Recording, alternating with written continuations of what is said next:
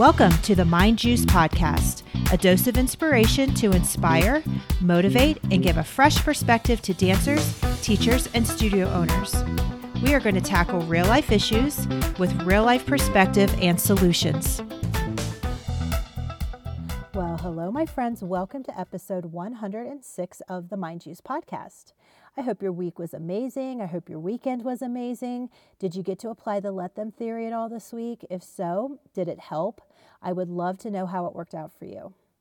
This episode, we're going to expand the let them theory into parenting. I will let you know that I have 2 adult children of my own, 2 daughters, and this theory still comes into play as I watch them find their way as beautiful, productive women in society. So let's talk, parents, about when the let them theory does not come into play. You can't just let your child blow off school or schoolwork. You can't let them not eat their vegetables, take their vitamins. You can't let them not help out around the house. It's your job as a parent to create boundaries, to create healthy boundaries, so keep doing that. Now, the let them theory comes into play when you realize you're forcing your child to become a mini version of yourself. Ooh, ouch, that hurts, right? I know, we've all been there. We have hopes and dreams and plans for our kids, and we just want them to live up to that, right? Well, yes, but it's not always what they want. Okay, a few examples. Let's say you're a sport parent. You grew up doing sports. You want your daughter to be a pro soccer player, and instead she wants to dance. You let them. You support them. Let's say your kid ends up wanting to go to college for economics instead of nursing. Let them. Let them express their opinions. Let them express themselves. If you don't let them pursue their individual passions, you're suffocating them and you're telling them that who they are to their core is not okay. If your dancer is in it for the love of dance and doesn't want to do a solo, let them. I lived that with my youngest. I wanted her to do a solo so bad her senior year, and she said, no, I do not like doing solos. I don't feel like I'm a solo dancer. And she told me no. And you know what I had to do? I had to let her. It goes back to wanting to controlling outcomes, controlling feelings, controlling placements. And you know what? You just can't control it. So you just have to let your child enjoy it. But you know what you can let your kids do? You can let them do their own laundry. Let them throw everything in and have the jeans bleed on the white shirt. And you know why? Because they will not like their clothes looking like that. And when you let your child do something the wrong way, they will figure out how to do it the right way. What else can you do? You can let your kids have their emotions. You can let them feel sad, let them throw a fit, let them go to the sleepover. Sometimes they might need space from you. So you use the let them theory to put up the guardrails when it's important, but you put them down when your kid needs space to be themselves. If you try to shelter them from feeling sad or from consequences, you're teaching them that they aren't capable of handling it themselves. Okay, so here we have a story time. So when my oldest was about 13, and she grew up dancing at the studio, always competing, started competing very, very young. And when she was 13, I felt as her studio owner and her dance teacher and her mother that she needed some work on her flexibility and her turnout and her tricks and blah, blah, blah, blah, blah.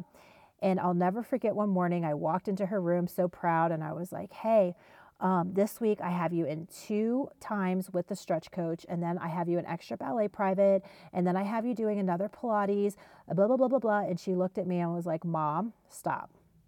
If you do not stop, I will quit dance. You are making me hate this. And I was like, no, I know what's right for you. I'm your mom. I'm your teacher. All of these things will help you get better. You'll like these classes. You need it. Mom, stop. One more word and I'm done. I will never forget that day. I went ice cold. I think my heart stopped for a moment. I walked in my bedroom, shut the door, cried my eyes out.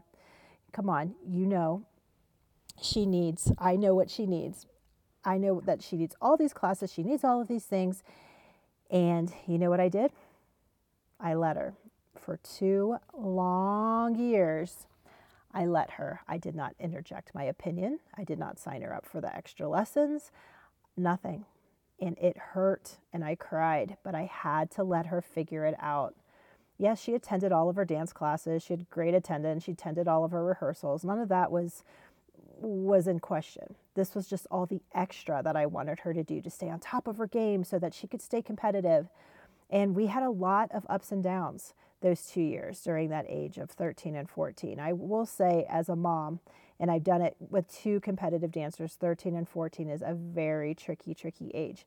And I cried many times, but you know what? She found herself, and now she's 21 and she's pursuing a dance career in Los Angeles. It was so hard, but I had to let her do it. And as a teacher and a studio owner, the saddest thing I see is when a parent doesn't think their child is living up to their expectations, or the child sees mom get mad if they don't get a scholarship or if they didn't place in their solo in the top 10. And slowly you start seeing that dancer's joy start to fade, because there's this awareness as they get older of their parents' praise or disapproval is based on performance. And then I see it and they want to quit at age 13 because it's not fun anymore and they hate it and blah, blah, blah. And it's not dance that they hate. It's the pressure and the conditional approval that they feel based on performance. So please don't do that. Let them be on their own journey. You have to trust your teachers and your studio owners. And studio owners and teachers, you have to earn trust. Trust doesn't come without earning it, in my opinion. The parents need to know that you care. They need to know your core values. They need to know your philosophies. They need to know that you want what's best for their child and you see them as an individual child on their own journey.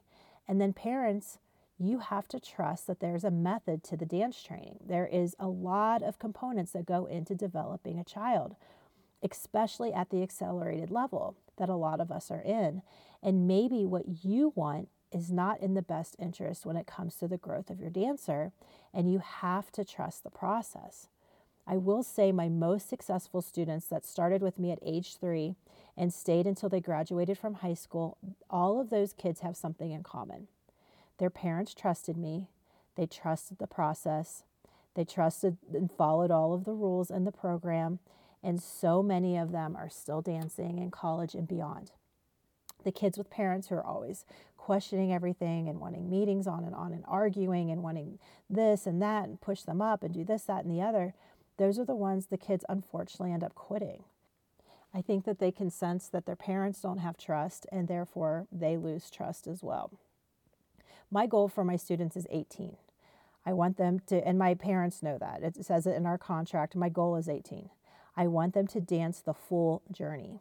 So my decisions within my school are based upon longevity and not instant gratification. It's sad, but it is the way of the dance world that we want this instant gratification. I want her to be good now. I want her to be a winner now, and it takes time. I often think about, and I've thought about this when my kids were growing up, if I put our scenario in a different form. So let's say, my oldest, when she was, this is just a hypothetical, this did not happen, but let's say she said, oh, I want to play the guitar. And in real life, yes, I did have a guitar when I was little. I was given it for Christmas one year randomly. Do I know how to play it? No, but I know I had a guitar too. Oh yes, my daughter wants to play the guitar. So I do my research. I find her the teacher, the coach that comes highly recommended and has good results. I do my homework. I find a good coach. Now, imagine if I were to go to that, guitar coach and say, hey, I just want you to know that, my daughter doesn't feel challenged. She doesn't feel like you're giving her, hard enough songs to play. And, when she's in the class with the other kids, she feels like she's better than the other kids and she doesn't really want to be with them. And, I feel like, you need to do this, that, and the other. Can you imagine?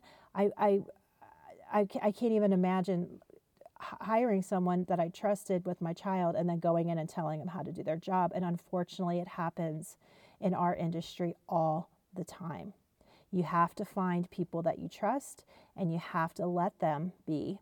You have to let the teachers and you have to let the teachers and the studio owners do their job, what they're skilled and trained and have experience doing. And you just have to let them, because when you let them, they will have fun, they will thrive, they will succeed, and they will look back with fond memories. So let your child express themselves. Let them be little.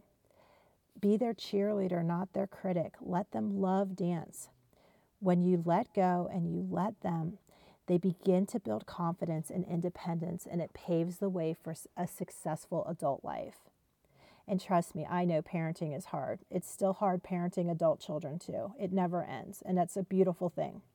But I did let both of my girls find their way in dance, and both had two very different journeys and very different experiences. But both of them will look back at their competition years with smiles and laughter and stories and say those were the best days growing up. So my advice and my whole point in this podcast, parents, is to just let them. Just let your kids be. Let them. Of course, you can, I always say, are you a problem parent or a parent with a problem? I welcome a parent with a problem. They have a problem. Let's sit down, discuss, let's find a solution. You know what a problem parent is. Not always complaining and nothing's good enough and drama. Don't do that. You can be a parent with a problem. Approach your studio owner, approach your teacher, ask, get feedback, get clarity, and then move on. This is where you let your kids be kids. They will grow up to love and enjoy it, because dance is such a beautiful thing. It's such an impactful and special thing. So I hope you found this episode helpful. Let me just tell you, you guys are doing a great job and you're growing every day. Be proud of yourself. It's no easy feat raising young dancers. So thank you guys for listening, and I'll catch you next time on the Mind Juice podcast.